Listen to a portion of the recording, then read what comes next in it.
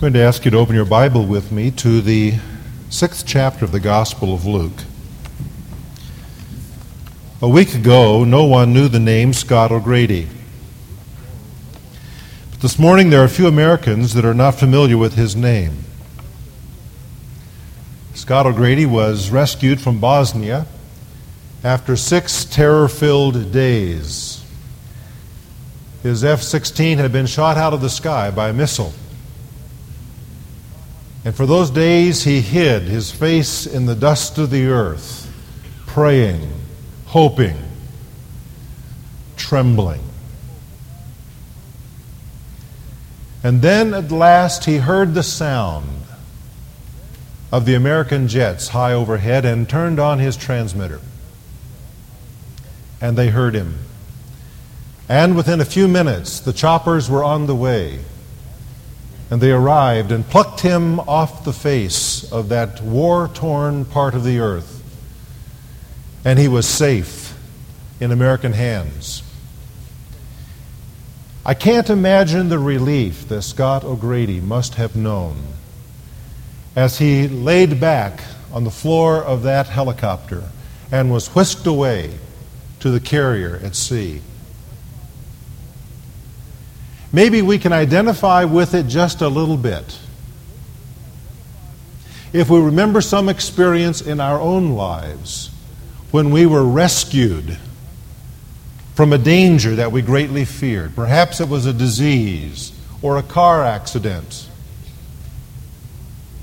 Maybe it was the bully on the playground at school. But can you remember the relief that you had and then that wonderful, sweet assurance that swept over your soul that you were safe now, that you didn't have to be afraid anymore? When you and I come to faith in Jesus Christ, we are just as safe as we can possibly be. We are safe from the condemnation of our sins and the judgment of God.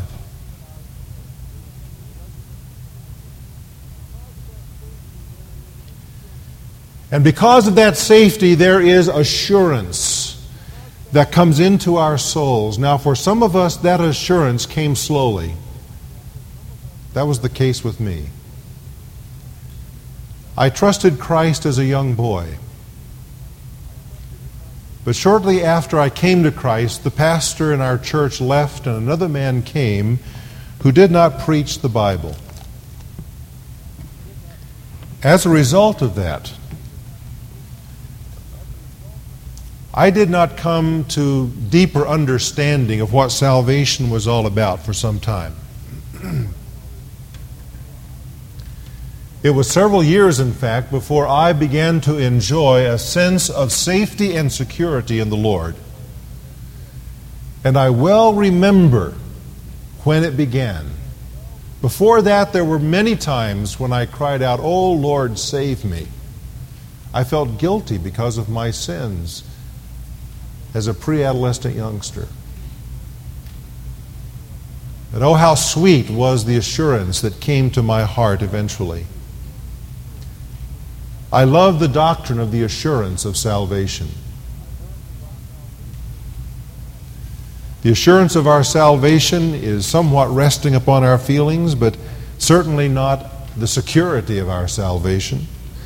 The Scottish theologian Samuel Rutherford said, "Believe in God's love and power more than you believe in your own feelings and experiences.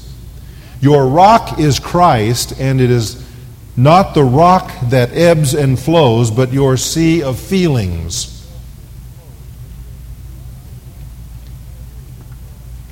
There are times when we may feel more like Christians than others. But thank God that the rock doesn't ebb and flow as our emotions do. I thank God for the assurance of salvation that we can have. And it is not my intent this morning to disrupt the settled assurance that any child of God has regarding his salvation. However, I have an apprehension. My fear is that the contemporary evangelical church culture makes it easy for unregenerate persons to come in to the church's fellowship, be comfortable, and eventually to assume and convince himself that he's on his way to heaven. It's too easy to learn the language, to observe the manners of being Christian and adopt them without experiencing the reality of the new birth. Churches are populated with people, God alone knows how many, who look and talk and act like Christians, but who have never repented of their sin or savingly trusted in Jesus Christ as Lord. Behaving like a Christian doesn't make one a Christian. A Christian ought to belong to the church, but joining the church doesn't make a person a Christian. A Christian ought to pray, but saying a prayer doesn't make a person a Christian. A person ought to read his Bible, but reading the Bible doesn't make a person a Christian. One can behave like a Christian without being a Christian. This morning, as we think about firming up our foundation, which is our theme for the summer, I want to talk about this vital bedrock issue of our salvation. In Luke chapter 6, we have the recording by Luke of the Sermon on the Plain. He says Jesus delivered it on the plain. This is not the Sermon on the Mount. Now, the content is very similar. Jesus probably gave his messages many times and in different settings. That could well account for some of the variety between what Matthew records in chapters 5, 6, and 7 of his Gospel, the Sermon on the Mount, and what we see here in the Gospel of Luke, which he calls the Sermon on the Plain. Now, when Jesus delivered this message, he gave the same conclusion each time, and it's the conclusion that we want to look at. I'm going to begin reading in verse 43. For there is no good tree which produces bad fruit, nor, on the other hand, a bad tree which produces good fruit. For each tree is known by its own fruit. For men do not gather figs from thorns, nor do they pick grapes from a briar bush. The good man out of the good treasure of his heart brings forth what is good, and the evil man out of the evil treasure brings forth what is evil. For his mouth speaks from that which fills his heart. And why do you call me Lord, Lord, and do not do what I say? Everyone who comes to me and hears my words and acts upon them, I will show you whom he is like. He is like a man building a house who dug deep and laid a foundation upon the rock. And when a flood arose, the torrent burst against that house and could not shake it, because it had been well built. But the one who has heard and has not acted accordingly is like a man who built a house upon the ground without any foundation. And the torrent burst against it, and immediately it collapsed, and the ruin of that house was great. Now, I repeat, in this message this morning, I don't want to upset the faith and stability of the genuine believer. However, if I can burst the balloon of false assurance in someone who is deceived about being saved, my prayer for this message will have been answered. I speak of false assurance. That is, one who believes himself to be saved, when in fact he is not. Where does false assurance arise? Well, I think it can arise from misunderstood invitations. Sometimes invitations are given, and there's nothing wrong with it, to lift the hand or to come forward in the service or to say a prayer, and all of those things can be fine. But some people misunderstand, and they think that by doing those things, by lifting the hand or coming forward or saying the prayer, that's what makes them a Christian. And it's not. But they've done that with the misunderstanding, and therefore they have a false assurance. Some people have even written a date down in their Bible somewhere saying, on this date I prayed a prayer. And they think because of that, they have assurance of salvation, when in fact it is a false assurance. I think false assurance can also come from the kind of faith that does not include repentance from sin. There is a stream in the evangelical church of what is called easy believism, which says basically all you need to do is accept Jesus into your heart. And it doesn't deal with sin. The message doesn't deal with repentance of sin.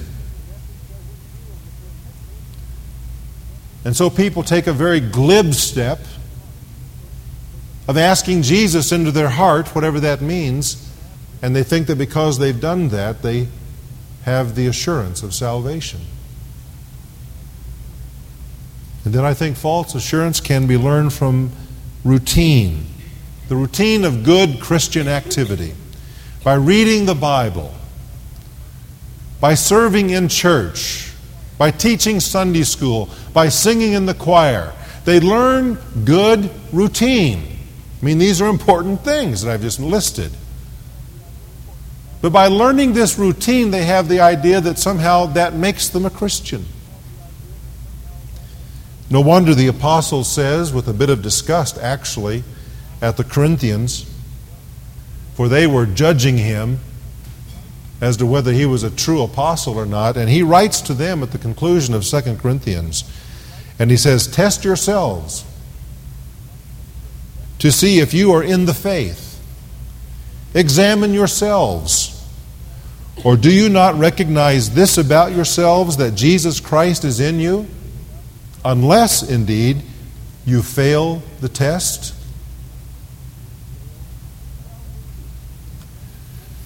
You see, salvation is a transforming work of God that produces lasting evidence of its genuineness in a person's life. That's my basic point. Salvation is a transforming work of God that produces a lasting evidence of its genuineness in a person's life. Now notice from our text today in Luke chapter 6 the following. First, the salvation changes the nature of the heart. Jesus uses an illustration from agriculture as well as from economics. From agriculture, he says, a particular tree bears a distinctive fruit. We would say if you plant an apple tree, you expect to harvest apples. If you plant an orange tree, you expect to harvest oranges. From economics, he says what is inside in the treasury is what you get out of it. His point is that the heart of an unregenerate person is divulged by the character and the behavior of that person. Likewise, the heart of a regenerate person is revealed by his character and by his behavior. Salvation changes the nature of the heart. It's the transforming work of God. The heart that was evil, and that therefore produced evil in the life, is radically changed by the power of the gospel to become a good heart. And that change is given evidence of by the fruit of the life. There's no New Testament writer that draws out this idea more than the Apostle John. I invite you to turn to 1 John for a moment. John, as you know, lived longer than any of the other apostles, near to the end of the first century. And by that time, John was seeing on the horizon a teaching that he knew was dangerous, and later it became a very serious heresy in Christianity. And so before he died, he attacked this teaching, just as it was beginning to make its way into the church. Unfortunately, it didn't stop it. It was the teaching of Gnosticism. He had a number of ideas, including dualism, that anything physical is bad, everything spiritual is good, that there was a separation between the two, that the important thing was what you know in your spirit, and what you did with your body was unimportant. It was physical. It wasn't going to be saved anyway. It was no good. So just if your body has some urge, some desire, fulfill it. It doesn't make any difference. The important part is the knowledge you have, the invisible, the spiritual part of you. And so the ethical standards of Gnostics were very, very low. They said just give in to any indulgence you want in the flesh. It doesn't make any difference. And some Christians were beginning to pick up on this. And so John says in verse 5 of chapter 1 of 1 John, 1 John chapter 1 verse 5, and this is the message we have heard from him and announced to you, that God is light, and in him there is no darkness at all. He is not talking about the physical properties of light and darkness. He is talking about, among other things, the moral qualities of light and darkness. Light representing what is pure and holy and good, and darkness representing what is evil and sinful. And he says, in God there is light. He is light. And there is no darkness in him at all. There's no sin or evil in God. Then he says, if we say, and he will say this now several times, use that phrase, if we say that we have fellowship with him, with God, and yet walk in the darkness, we lie and do not practice the truth. You see, John is saying the same thing that Jesus was talking about. We can't claim to be related to God, who is the light, and walk in the darkness of sin. We're lying. Verse 8, he says, if we say that we have no sin, and the Gnostics would claim that. They said, it's the body that's the problem, it's not me. John says, if we say that we have no sin, notice that's sin the principle, sin the power, not the individual acts of it. If we say that we have no principle of sin, we are deceiving ourselves. The truth isn't in us. But if we confess our sins, on the other hand, he's faithful and righteous to forgive us our sins and to cleanse us from all unrighteousness. If we say that we have not sinned, we make him a liar, and his word is not in us. Now these are strong, strong words. He says, my little children, I'm writing these things to you that you may not sin. John says, in writing this, I'm not encouraging you to sin. But he says, if anyone does sin, he recognizes that possibility. We have an advocate with the Father, Jesus Christ the righteous, and he himself is the propitiation for our sins. That is, he's dealt with the sin problem. And not only for ours, but also for those of the whole world. Now we'll pick it up again in verse 3. And by this we know that we have come to know Him, if we keep His commandments. That is, if we observe His commandments, if we hold them in memory. That's how we can know that we know God. There's been a change, a heart change. The one who says, I have come to know Him, and does not keep His commandments is a liar, and the truth is not in him. In other words, a person who professes to be a Christian but has no concern about observing the commandments of our Lord Jesus Christ is not a Christian. And if that person has assurance of salvation, it is a false assurance. Whoever keeps His word, however, in him the love of God has truly been perfected. By this we know that we are in Him. The one who says he abides in Him ought himself to walk in the same manner as He walked. That is, as Jesus walked.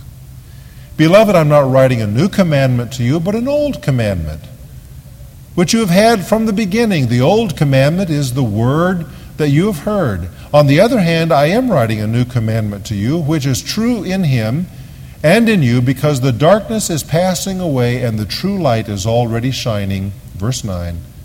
The one who says he is in the light and yet hates his brother is in the darkness until now. In other words, one who professes to be a Christian, even one who has some assurance of salvation, but who hates his brother, has a false assurance and is not saved. Salvation, you see, changes the heart. It transforms its nature from evil to righteous. Now, John makes it clear that a righteous heart, one that has truly been changed, can still sin. Don't misunderstand me. I'm not thinking of perfection. I'm thinking of the direction of the heart when I talk about a change. Not perfection. But the direction has been changed. The bent of the heart, the predisposition of the heart is changed toward what pleases God. John continues this in chapter 3 and verse 6. He says, no one who abides in Him sins. Now, it's kind of hard in the English translation to pick up the tenses of the verbs and the implications, so let me try to put that in here for you. Verse 6, no one who abides in Him sins as a practice of life. No one who sins as a practice of life has seen Him or known Him. The one who practices sin as a habit of life is of the devil, for the devil has sinned from the beginning. The Son of God appeared for this purpose, that He might destroy the works of the devil. No one who is born of God practices sin as a habit of life. Why? It says, because God's seed abides in him. There's a change. And he cannot sin as a practice of life because he is born of God. He has a new nature. By this the children of God and the children of the devil are obvious. Anyone who does not practice righteousness as a way of life is not of God. And the one who does not love his brother.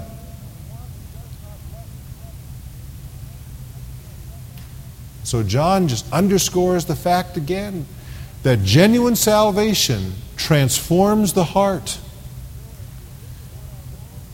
And so as we think about our own profession of salvation, we have to ask ourselves the hard question: what is the fruit of my life? Have I experienced a change of heart? Or am I professing to know Jesus Christ while I'm walking in the direction of sin?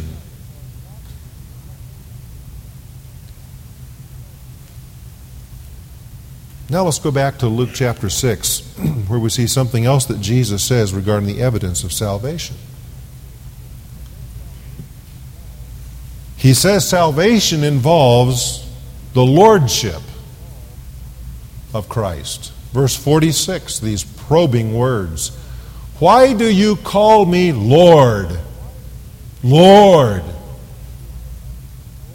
and do not do what I say? Now the term Lord is used as a title of respect in the Bible, but it's also used in a more deep way, more significant way, as a substitute for the unspeakable name of God, Yahweh. That's how the Jews used this very term. And here it is used that way. Jesus is saying, you call me Lord, not only in respect, but in recognition of my deity. You call me lords, using a term that says I have the right to rule. In fact, you don't just call me Lord, you call me Lord, Lord, which is an intensive way of saying it, with a lot of zeal. He says, you zealously say to me, Lord, but you don't do what I say to do. That is not salvation. In his Sermon on the Mount, Jesus elaborates a little more on this as Matthew records it for us. He puts it this way, not everyone who says to me, Lord, Lord, will enter the kingdom of heaven, but he who does the will of my Father who is in heaven. Now hear him. This is Jesus talking. Many, many, many, many will say to me on that day. What day? The day of judgment. We'll talk about that in a minute. Lord, Lord, did we not prophesy in your name? And in your name cast out demons? And in your name perform many miracles?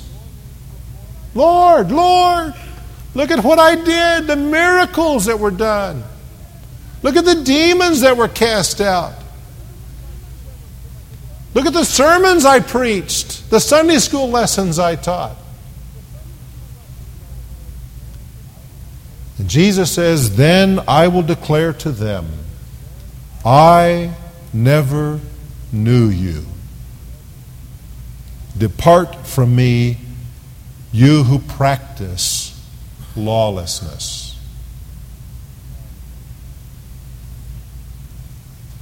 What's the point here? Jesus says it's not sufficient to call me Lord. You must do what I say. For in doing what I say, you are proving the genuineness that I am your Lord. Otherwise, it's just a name. And it doesn't make any difference how many good works you do. It doesn't make any difference how many miracles you perform. If you practice lawlessness, I never knew you.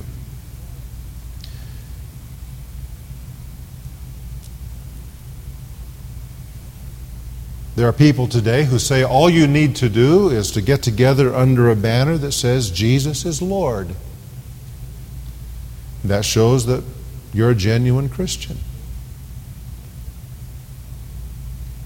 But not according to Jesus. That's insufficient. There has to be some practice of righteousness in the life. For anyone can say Jesus is Lord. But only those who are genuinely saved can say that by the Holy Spirit and give evidence of it in their lives. I tell you, there are many people in the world this day who in Jesus' name are feeding the poor, who are housing the homeless, who are giving clothing to those who have very little to wear, And those are noble, noble works. But because they're doing it in Jesus' name, they think somehow they're Christians. I think of one person. I will name her because it has been done publicly. I think of Mother Teresa, serving the poor in Calcutta. And what an example she sets for all of us in compassion for those who have nothing. But she is also one who believes that we all worship the same God.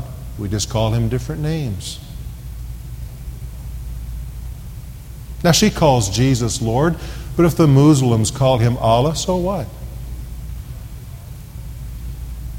According to her theology. Now I am not condemning her good works, but I fear for her that she is among those who is doing wonderful things in Jesus' name and even calls Jesus Lord. And I am not her judge.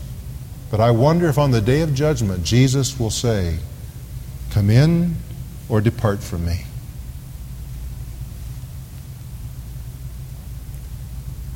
We can do lots of good things, but if we practice lawlessness, it is evidence that Jesus is not really Lord.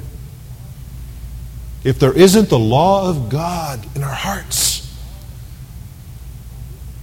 Jesus is not really the Lord of our lives. Jesus is warning here about not giving obedience to Him, but only using His name for doing good. And then He says something else in His closing illustration. He says that salvation lays a foundation that endures the judgment. This parable, which is among Jesus' best known, illustrates that genuine salvation provides a solid foundation that survives when the torrent of judgment comes. Notice that neither of these houses was able to avoid the torrent. Likewise, God's judgment is coming upon everyone. There is one who built his house upon the ground, upon the sand, as it says in Matthew. And when the judgment came, it was destroyed. It was swept away. There was one who built his house upon the rock. And that's Jesus' way of inviting people to come to Him and build their lives on Him, the rock, the sure foundation. He says, they come to me. Notice how He says, they come, verse 47. Everyone who comes to me and hears my words and acts upon them. He's the one who builds his house upon the foundation.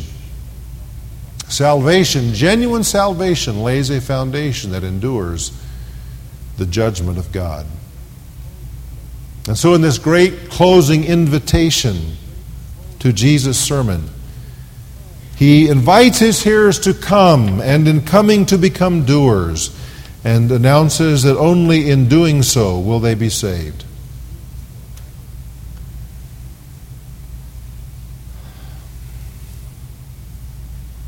Salvation, you see, is a transforming work of God.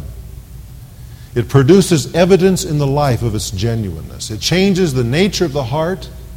It involves the lordship of Jesus Christ in the life.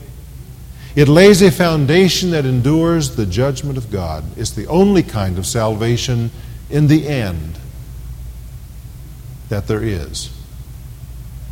Is that the kind of salvation that you possess?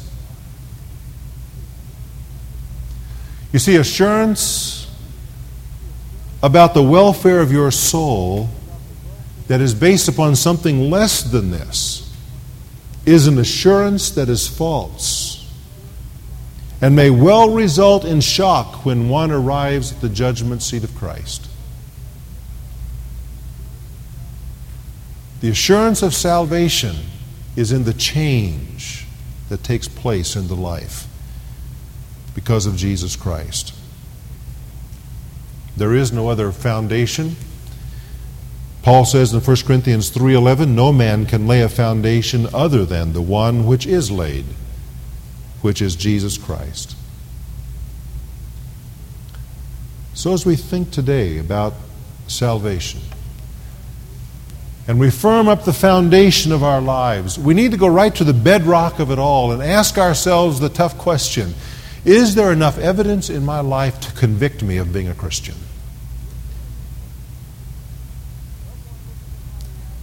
Someone looking at my life the last month, the last 6 months, the last 2 years, is there sufficient enough evidence of change in me and of the lordship of Jesus Christ and of doing what Jesus says to do, that they would conclude, yes, it's real in this person? We have to ask that about ourselves. Let's pray. And let's look inside as we pray. And can you say today within your heart of hearts that you know that you've come to know Him? Is there an assurance of salvation that is genuine because it is based upon the change that God has made? You can see that the direction of your life is moving in the right way.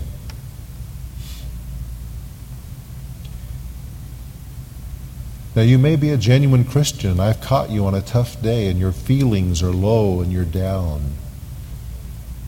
May God comfort your heart and give you a reassurance that you're genuinely His, if that's the case.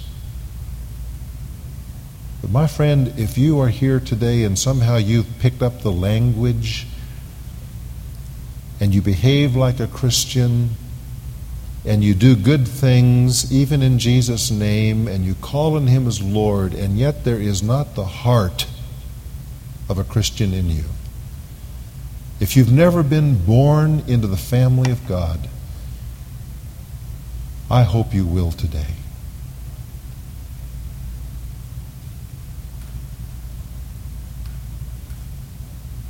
And may God help you right where you're seated to trust in Jesus Christ alone. And to say, Lord, I repent of my sins. I repent of my good works. I repent of all of the stuff in my life that I've depended on except you. And I receive you and you alone into my heart as my Savior. Jesus Christ, come into me. Give me birth into the family of God. Change my heart. And I want to assure you of something. The Lord doesn't hear those words and cast them off. He promises that if you will sincerely call upon Him, He will save you. Just as much as Scott O'Grady turned that transmitter on, and it reached up to that jet in the sky who heard and who acted. The Lord Jesus, in great love and compassion for you, will hear your cry.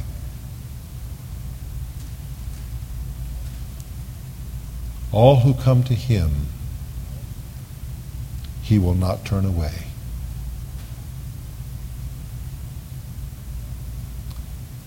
Father, seal this message to our hearts by your Spirit this day, we pray in Jesus' name. Amen.